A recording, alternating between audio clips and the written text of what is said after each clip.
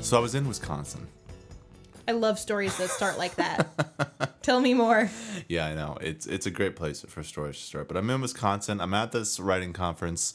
It's like a fun one, and we're gonna like talk about what I was actually doing there in a minute. But I was teaching this course, and then I came back after the course to my little hotel room, and I opened up my inbox, right? As and one does. And I had been like up on my queries. Like one thing that you and I have been like doing a pretty good job of lately is like answering the queries in the morning and like getting through them and like really like have having a nice cup of coffee and then like Yeah. answering like your 20 emails as Sort of- opposed to like 200 in one day. Sort of like a life-changing magic of tidying up situation, you know. We've been really good about it.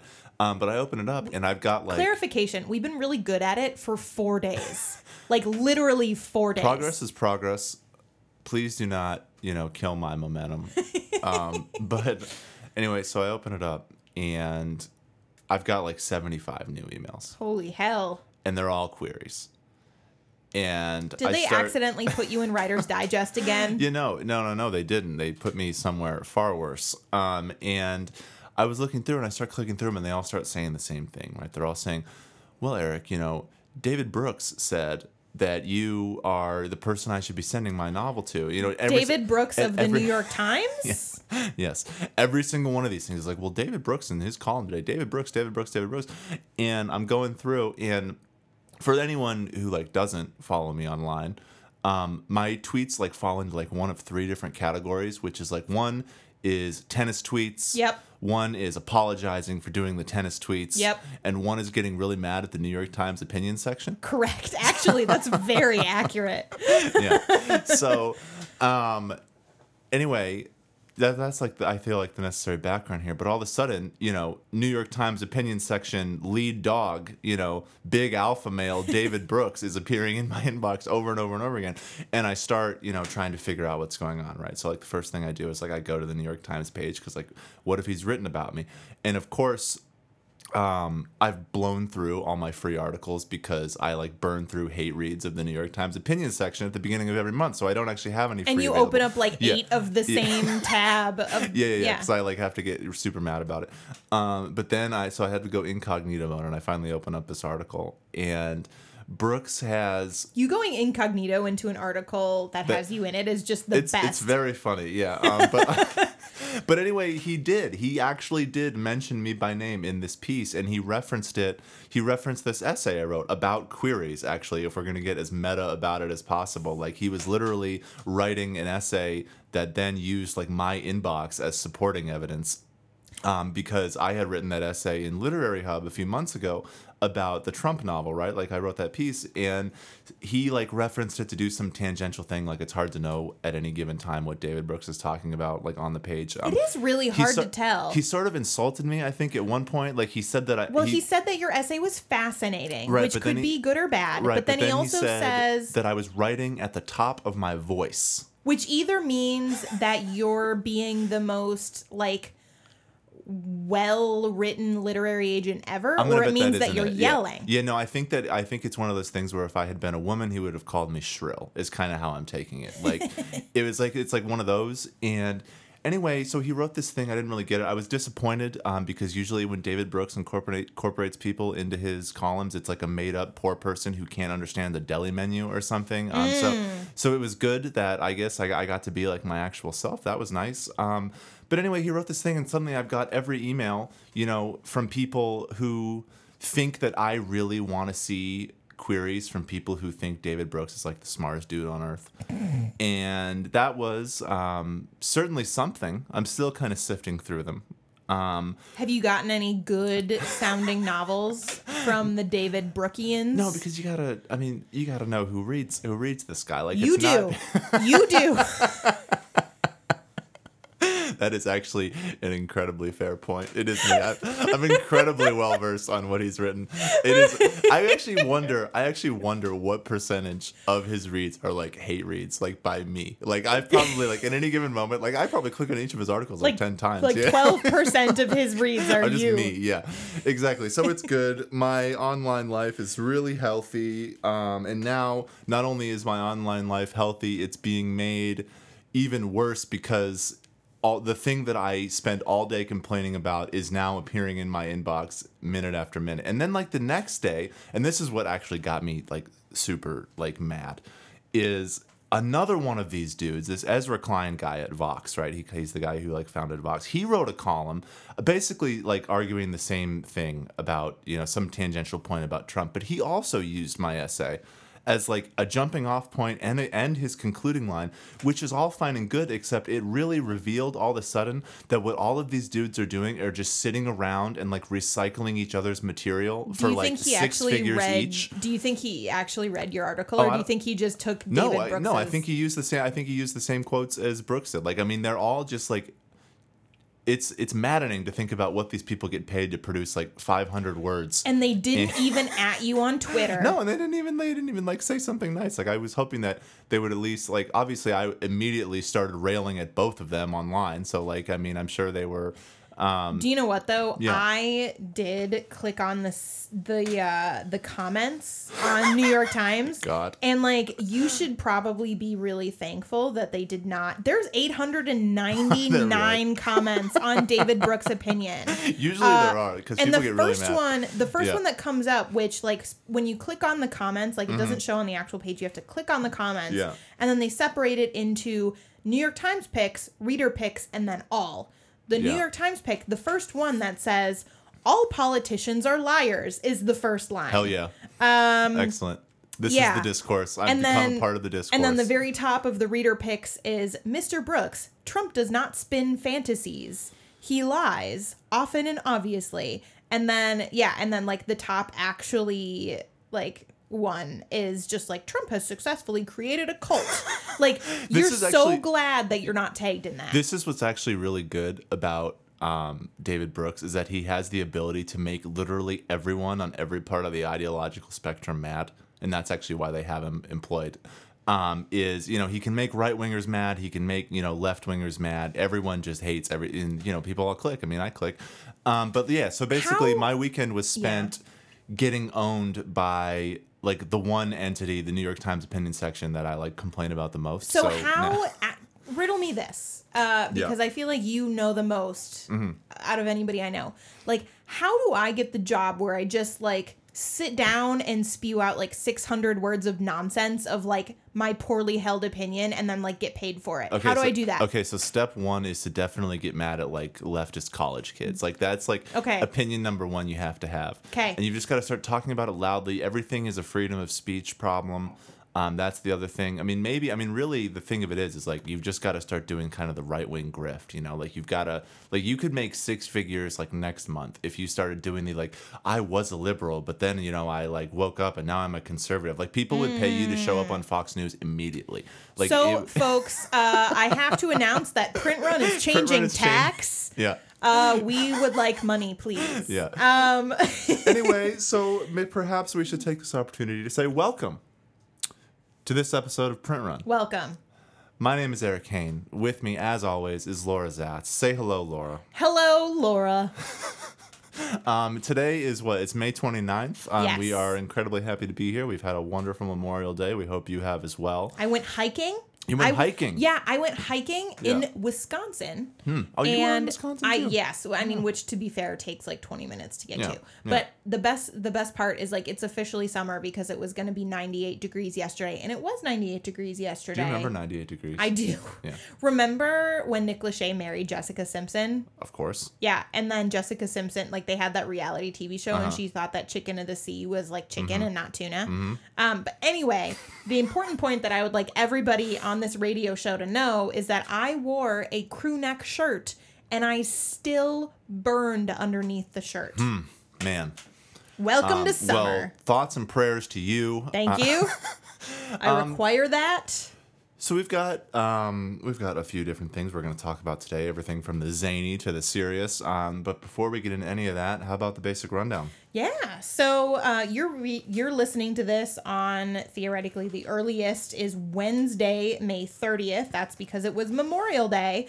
So know that today, also, if you are a Patreon subscriber, First Pages show will be up. And then instead of writing by reading this month, we are doing a really fun Q&A. We're calling it Ask Print Run. It will be a episode that will show up whenever we have, enough things to talk about for a while. And it's a very in-depth, very kind of complex conversation about, all those general questions that people have for agents, but have an answer that takes more than 280 characters. I mean, it's a show where you guys pick the topics. Basically. Yeah. Yeah, basically. So if you're super, super curious about the exact proportions of Eric's Supermom coffee, ask that Everybody and is. then tune in, because nobody asked that yet, and I would like to. Yeah. I would like him to go through it with somebody other than me. Yeah, please, for the love of God.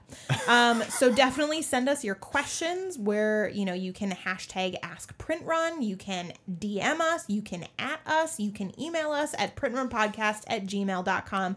Any and all of these ways work. You can send a carrier pigeon. I don't know how they're gonna get there, but go for it. We can try. Mm-hmm. So, without further ado, let's get into the episode. Yeah, so, the first thing we usually like to do when we travel somewhere for book-related reasons is kind of give a little recap. And so I was in, like I mentioned, I was in Wisconsin this weekend. I went to this little writer workshop. It was very, craft focused mostly. I mean, it was a set of writers who were just kind of up there. It's 15 or 20 people. Yeah, just working on their books together, right? And what was really, I was up there to give a talk that felt a little bit, I don't want to say out of place because that's wrong, but it was kind of an odd fit because I was up there to talk about building an author platform, right? Yep. And I was talking to this set of writers. I mean, it was kind of actually a really interesting crowd in a way because it was a lot of well-published cozy mystery writers, were up there. And so they kind of skewed older, was sort of the older ladies. But a lot of them with real, real chops, real established writing careers, a few newbies, in the mix too. But I was there to talk about author platform, right? And it felt very strange because all of a sudden I was having to when I think of author platform, or you think of author platform, what is the first thing that comes to mind? I'm thinking reach plus content. Yeah, I mean just anything like that, but even to me in terms of vehicle for getting that, I start thinking about social media. Sure. Right? I start thinking Well, about that's the reach part, right? Right, exactly. I start thinking about all these digital technologies that all of these people up there had basically spent most of the conference up to that point talking about how much they hated, And to be fair, this is a week-long intensive. Yeah. Yeah. It's a week-long intensive, and they, it was just people who had never, like I said, I mean, it's not that, there aren't older people on social media, but it was the sort of crowd where they felt like it was for younger folks. They felt like it was something that, they didn't really want to do. It felt non-essential. And then here I was about to get up and explain writer Twitter to people who had never been online before. So all of a sudden I was talking about using hashtags and trying to find other audience, and I'm just picturing all the insane shit that happens on book Twitter on a given basis, and I'm how do I explain Cockygate to to these elderly folks, and but it got me really thinking about this idea of platform, right? And it's what actually is it, and what can it actually mean, and does it always have to relate to online? I don't actually think it does. I mean, to me, it ends up just being, the way in which you find your people, and how effective are you at doing it, and how much they actually read what you say. Right, and these people had ways of doing that had nothing to do with online. Yeah. They were big features at they went to conferences, they'd go to places, they did in-person events all over the place. They wrote into magazines, have a mailing list. Exactly. It's a much different set of things than the typical boilerplate items you and I would instruct a new client to start doing. You know what I mean? And it was just kind of interesting. But there were just these moments as I'm talking up there, trying to explain the Thursday aesthetic to from like YA Twitter to like these people who just have no interest in joining it, doing it, whatever, you know. Yeah. And if their readers aren't on it, yeah. And while you're teaching this class, your mentions are mentees are going crazy. While this is happening, I'm like, you know, unbeknownst to me, I'm like preparing to, you know, start, you know, doing what I do best, Laura, which is yell at the New York Times. But yeah, no, so that was good. And like, what really kind of, you know, I mean, just trying to explain something inherently unreasonable to a bunch of reasonable people as a good idea. Yeah, like, for you know, like what would a be business really good? decision. Here's the thing. It would be really good if you guys just like set up an account and got on there and just started, you know, adding everyone you could find. Just start harassing them. Just start, you know, raising hell about everything you're possibly mad about. That's how you build an author platform in 2018. But it was a real hoot. I'll tell you that. I'm really interested to hear like what their like course evals were for your class on that. Who was this awful man who got up and told me to... And why did he keep saying, bye, Felicia? Like... He was mentioning reaction gifts. It was terrible. But so we have some... Luckily, this transitions really well into some perfectly reasonable writer Twitter behavior. Which is Cockygate. Which is Cockygate, which is the gift that keeps on giving. It never quits. It sure does. It's incredibly good all the time, and it didn't show any signs of slowing down this week. So what do we got for the latest? Thing. That is like the super good thing about like bringing publishing into the law.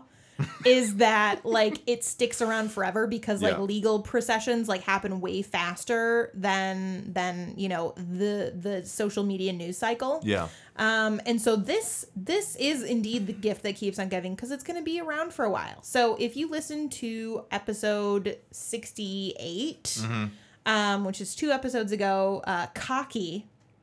We talk about Felina Hopkins, who is a indie romance author who decided to trademark the word cocky with regards to series for romance ebooks. So she hasn't backed down at all.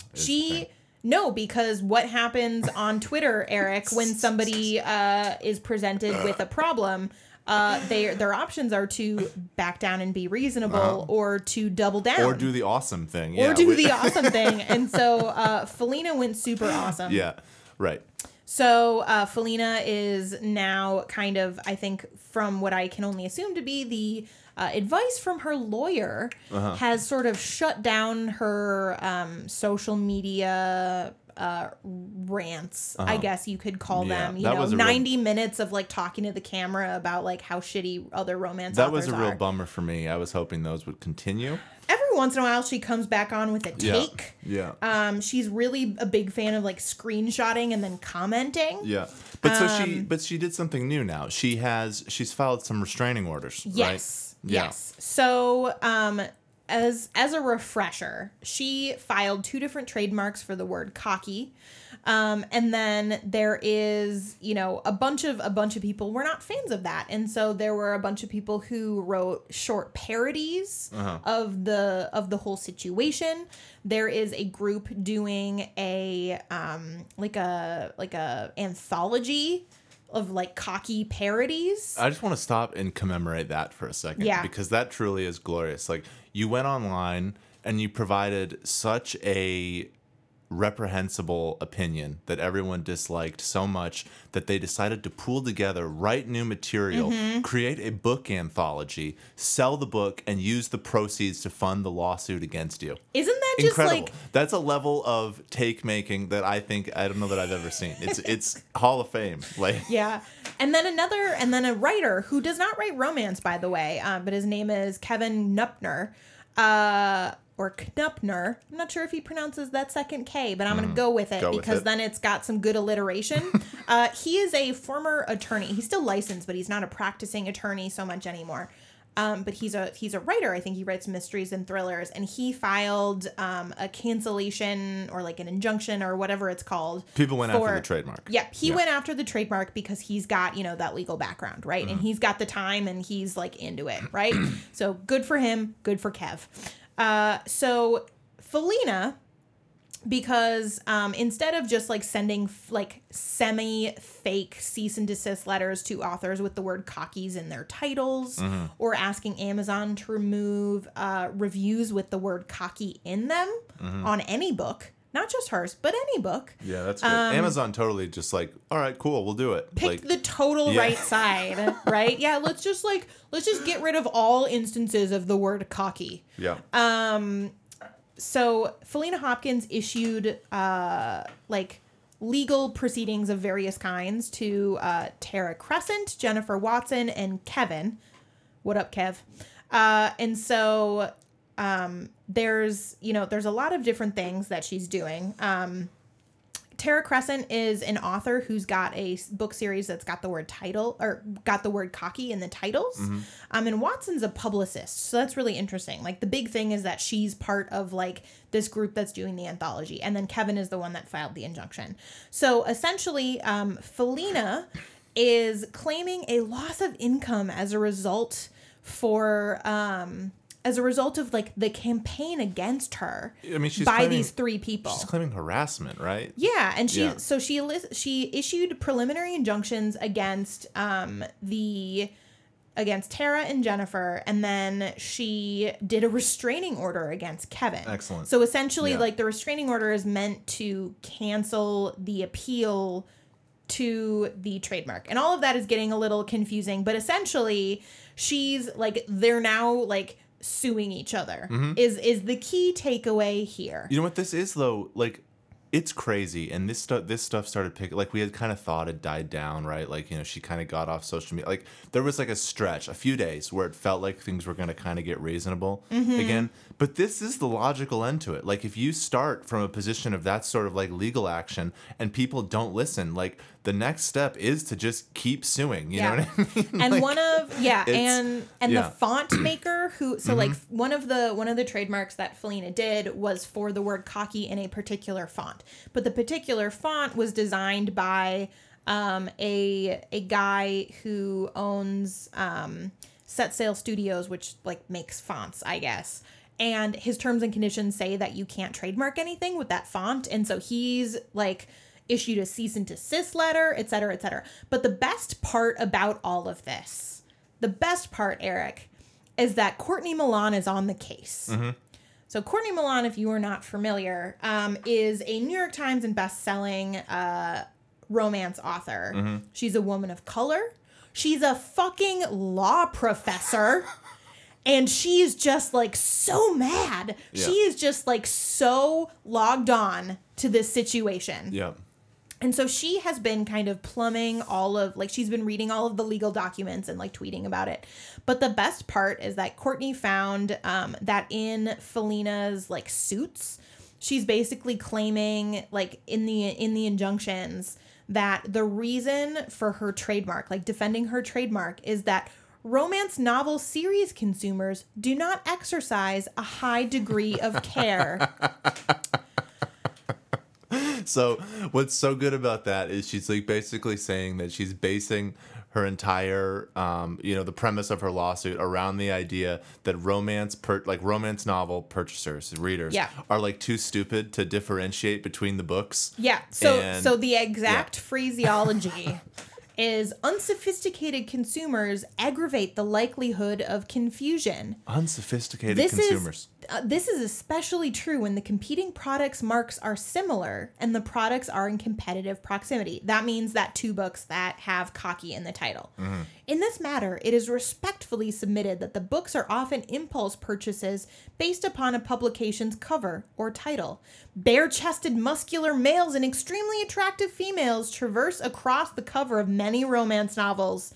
The plaintiff's marks, so Felina Hopkins' marks, distinguish those common elements with a word and a style which is unique and permits her novels to be easily identified as written by her. Moreover, there is no particular consumer sophistication attached to likely purchasers of the books at issue, which are geared towards a wide segment of the American public. So, first of all, I love that they're claiming that the font and that the word cocky identify the books as being by her instead of like her name on the cover of a book. Yeah, it's like None of yeah. it, all of it is entirely superfluous, and it gets Yeah. back to what we were saying the other week. Like, She's also super mad at Fabio. Like, Mm-hmm. just bare-chested, muscular males are the reason that she's allowed to have a Yep. trademark. Yep. So, like, Fabio Yep. is the reason Cockygate is happening, is what I'm hearing. I just find that, I mean, it's just the same thing. Like, the reason we're kind of back on this again is because, it escalated, because nothing ever just goes away. Nothing can ever just be reasonable. And then we had this other thing, Oh, right? yeah. I just don't understand why people think it's, like, a good idea to piss off other writers or to piss off readers and, like, slamming them. But yeah, so after all of this happened, we think, oh, good, nobody's ever going to do this again. Well, there's 3 days later. 3 days later, USA Today bestselling author of romance, Heidi McLaughlin, it was found had her books had been assigned a trademark application for the word forever. Forever. Forever. And she's a romance writer too? Yeah. Yeah. It's just... Please note that all romance novels end with a happily ever after. Like, every single one. Every single one. And so what I really loved about this one is that, so she applied for a trademark. When people found out, they got really mad. Of course, because, like, what else are people going to do? They got mad. And then the response was so good to me. The response that Heidi had was, I didn't do this. Somebody is impersonating Yes. me and my lawyer. Just so everyone knows, I would just like everyone to point out that, like, we kind of broke down my tweets earlier, into like thirds. All the ones you don't like are the ones by an impersonator. And all the ones you do like are done by me. Yeah. So the party line from her was that she had not done this. She had not consented to it. There had apparently been a situation where somebody had been impersonating her for many months or years. But then her lawyer, who was working for Heidi as a lawyer at this point, but is also a literary agent, which we're not going to get into. But anyway, her lawyer said that everything that she had in fact registered the trademark at the behest of her client, the author, and could not say more due to confidentiality. So then the author and the lawyer were basically saying totally different things. And good old Courtney just added them until they figured out that indeed this was a colossal mistake, and then they canceled the trademark application. Well, it's the same thing as, both of these kind of taken in sum, it's just one of those things where this is going to happen. Like, there's no way you're going to just because eventually, let's say that no one ever notices that you get away with your trademark. You put it through, it comes in. Eventually, you get that to enforce it, right? Like, you're going to try to get everyone else to quit. There's a reason. Like, you're trying to be aggressive. You're trying to be these things. And obviously, that isn't, there are certain trademarks everybody should get, but, the idea of, taking a commonly used word, especially within a genre, and just, I don't know, at some point you sort of, the absurdity that is headed for you when you do that, if you don't see that coming, I feel like you're kind of not really paying that good of attention. I don't know. I just feel like the big takeaway here, and I know we're very far out from the end of Cockygate, and luckily the whole forever thing is over with and canceled, but I feel like the big takeaway from this is a reader who reads a romance novel that has, a cocky hero, has an alpha hero, is gonna read another book. Yeah. It's one of those things where books, it's not like a dishwasher. You don't only need one. Especially with romance, especially with genre fiction, and I feel like so much of this industry is focused on making authors think that they have to compete. Yep. And so much of it is, but they get to do this, so I don't. And that's not really true because, that's not how reader behavior works. Yeah, it's not. And it's also just needlessly aggressive. And what I guess the last detail that I wanted to bring up was Felina Hopkins on Twitter has changed her bio to something about like cyberbullying now Is at bad. this point, right? Yeah. And then hashtag enough. It's like, oh my God. no, nobody's actually bullying you. It's just that you're literally attacking the livelihood of other authors because you don't think highly enough of your readers. Anyway, so it's that's all really good. It's another great normal day online with all our book friends, and that's the update.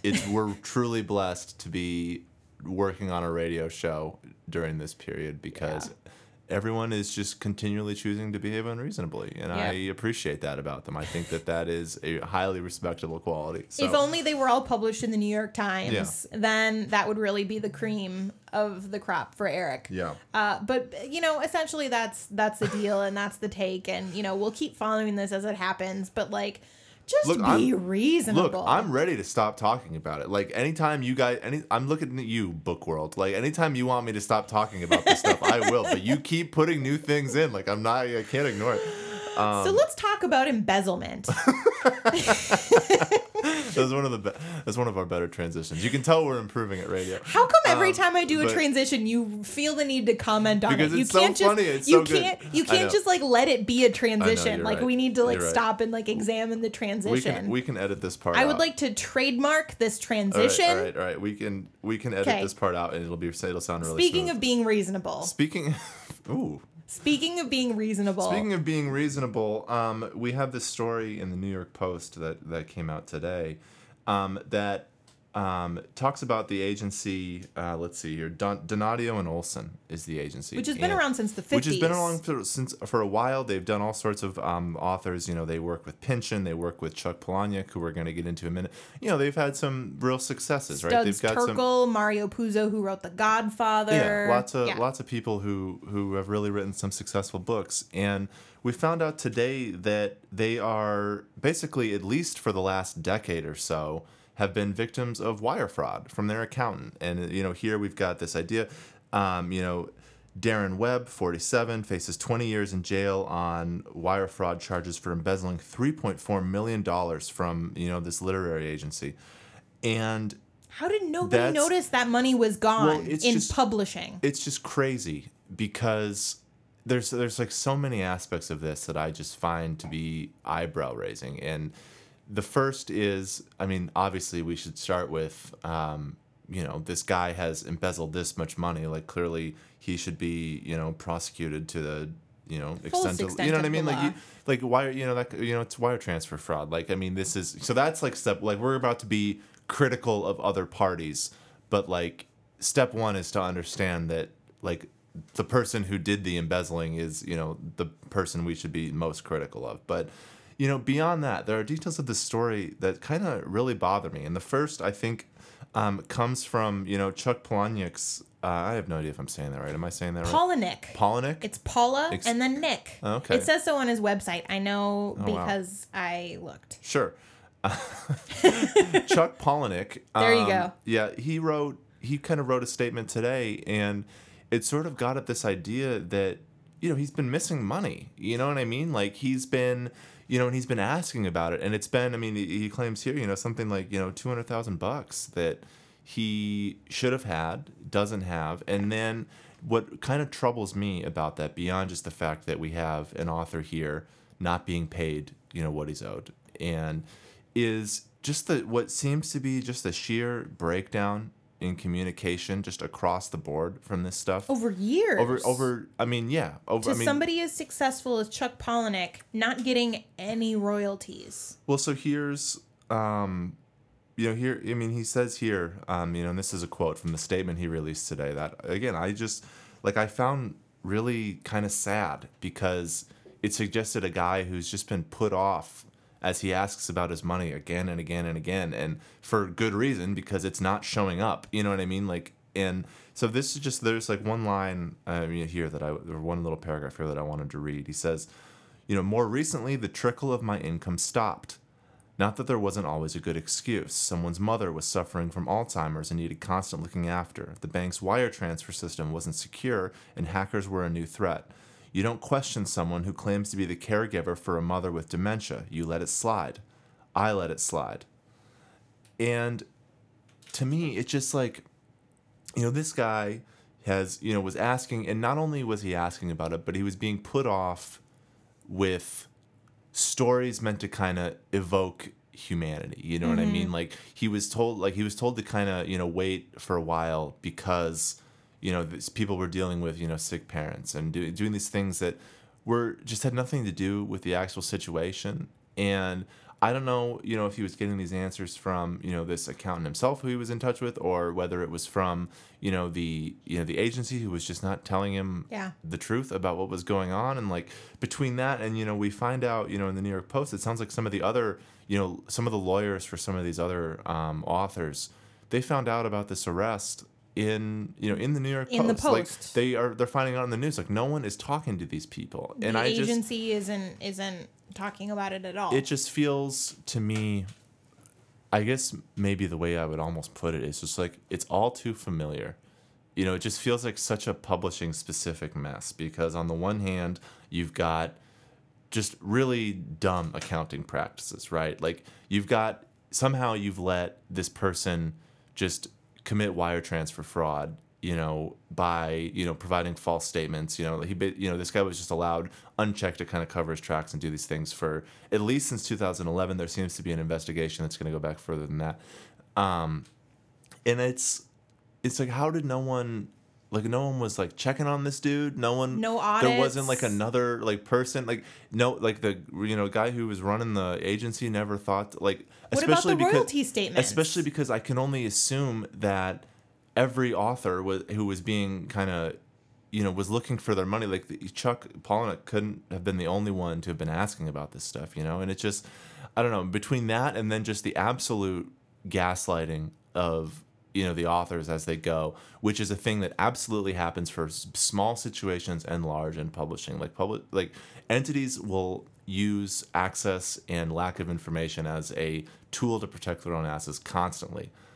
And to be clear, like this, like again, like it bears reiterating, like the original situation here is not the agency's fault, like they were stolen from, like that's like very straightforwardly not their fault. But like the way this stuff gets handled, I don't know, and we'll see what happens now. But yeah, I mean, like to give only one person unfettered access to your books though for over a decade, like that does bear some examination. From what I can see here is, in a lot of ways, like these authors were not provided with their royalty statements, or the royalty statements were falsified. And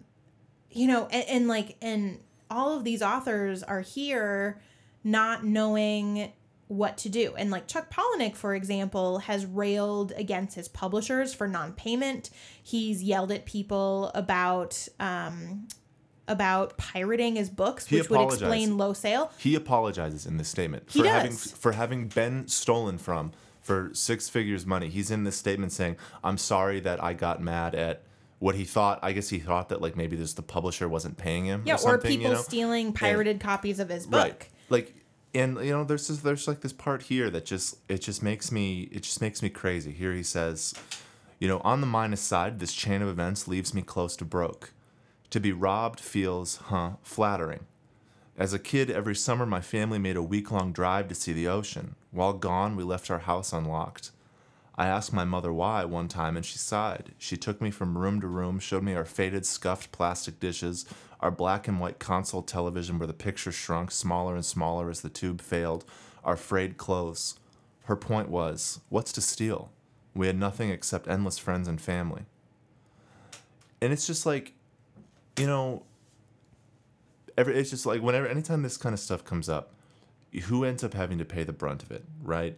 It's the people who put the real creative work in at the front. It's the people who are the most easily taken advantage of. It's always the authors, like that's who ends up having to always pay for this. Like, and up to this moment, still he is paid for it. It's not like he's gotten his money back yet. No, and I mean, and he might never get it back. Yeah. You know, like that's not like how stealing works, you know? Like the government will try to reclaim as much money from this accountant as they can, and you know, the lawyer for the literary agency have said that the agency's singular focus at this time is ensuring that all of its impacted clients are made whole to the greatest extent possible, and the agency is cooperating in every possible way with the government's efforts.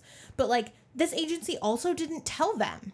It's just strange. Like, it just feels like, yeah, I don't know. It just, to me, the bits here, regardless, you know, whether it's a situation that feels incredibly extreme like this or something smaller, there's kind of this cycle where something dumb happens and then no one says anything about it, and the person who actually faces the consequences or gets hit by it is the author. Yeah. Meanwhile, everyone else is just trying to make sure that the author doesn't find out and get mad, you know? I mean, it's the same thing. It's the same thing with Cockeygate. Like, for example, like not to totally like No, I hear backtrack, you, I but hear like you. what happened is that this one author was attacking individual indie authors Yeah. with threatening things, saying, you know, like, don't tell anybody about this. Yeah. And like finally one person did, after, you know, lots and lots of authors changed their book titles and were threatened into, you know, changing the metadata that would highly impact their sales.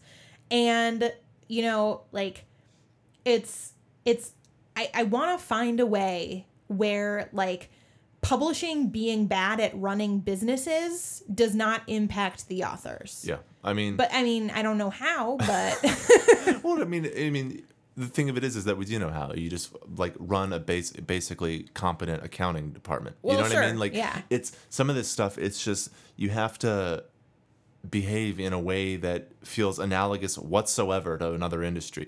Like, I can't tell you the number of times where I just like will sit down with someone who works in literally any other field. And just like start describing things that happen at like, you know, businesses related to publishing, and their job will just drop because it's crazy. Like, so many things happen, and like you hit an extreme situation where it's like this. It's like, well, no, this. I mean, it surprises me that we don't hear more Yeah. of this kind of stuff. To be honest, like the idea that people aren't like, I just feel like publishers and, you know, like they're eminently exploitable on the financial side because like no one is paying attention, and it just, I don't know. So that brings us to our pub tip this week, Yeah. which is something that is going to, you know, seem really clear and simple for those of you who haven't been published yet, but for those of you who have received one, it'll feel like a very daunting task. This week's pub tip is to learn to read royalty statements. Yes. You know, they're famously complicated. There's all sorts of numbers that don't make a lot of sense, and then there's things that have to do with like, not only are you having to deal with the math of like different royalty rates for different formats of your book selling, you also have to deal with earning back your advance, and you also have to deal with books being returned, and you also have to deal with like any reserves. Typically, you know, publishing houses will keep a certain percentage of your royalties that you've already earned on reserve in the event of, you know, returned books. Like, that's a lot of complicated math. And I know that like a lot of people who write books are not necessarily very comfortable or competent with that sort of math. It's one like reason why people want to get an agent is because you Exactly. can get someone to handle this stuff. But the thing of it is you just got to remember that like they are representing you. Yeah. You know, like this is those numbers that they're yours. You know, it's your money that we're talking about. Yeah. It's your situation. It's your product. Like, it's something that, and I just think that, you know, you've got to kind of own the information too, Yeah. in whatever way that you And you can. have to understand, and like, it's worth it. Like, yes, you have a partner there as an agent, but it's also like irresponsible to not be literate in your own like business of being a writer. Yeah, I mean, And yeah. so, you know, like, learn to read royalty statements. This is not something that you'll be able to figure out on your own. So ask your agent. Yeah. Or if you don't have an agent, ask, you know, an author friend who does know. Like, ask the accountant at the small publishing house that you're at to explain things for you. And if they don't explain it and they don't teach you, seriously question why they're not willing to tell you. And this is not to say, like, the point of all this is not to be like question everything, you know, don't trust anyone you're working with. I mean, but it is just to kind of be like, you know, you can trust everyone you're working with, but that is to say, like, the information is yours. The information is yours. You should own it, and you should know, you should have your own like thoughts on it, even as you work with someone. Like the reason you have an agent is to help. Maybe the way I would think about it is like this. The reason you have an agent is to help contextualize the information. Yes. Right? Like it's to help make sense of it. It's to help tell you how it exists in relation to the rest of publishing, not to like be the only one who knows the information. Yeah. You know? So I have calls often with my authors, you know, once they get their royalty statements, like they know how to read them. Yeah. But the question is not, how do I read this or what does this say? The question is, okay, now that I know what this says, is this good or bad? Yeah, what does it mean? What like, does it mean? That's what your agent's for. Yeah. Yeah. And so, you know, should I be upset that this book isn't selling? Is this book flopping? Like, is this expected? Like, Yeah. what is happening? Yeah. You know, and it gets even more complicated the more books that you have. So, like, having that base knowledge is incredibly important. You know, also know, you know, this is not part of the pub tip, but it is a pub tip. Know that, you know, you should be able to inspect the books in your contract of any publisher or agent that you are working with. Mm-hmm. So just, you know, make sure that if you sign a contract that is in there, and that if you ever have a question or that niggly feeling, definitely take advantage of it. yeah. So, all right. So there you go. Protect yourself, become literate, you know, ignore Cockygate until the next time we have an update for you, because trust me, otherwise you'll go mad. Stay tuned for a special Ask Print Run episode coming to you tomorrow. Yeah, a lot coming out this week. Yep, so that'll be 3 episodes this Yeah. week. One regular one that you're listening to right now, plus 2 specials. And we will see you for another regular episode next Tuesday. Bye.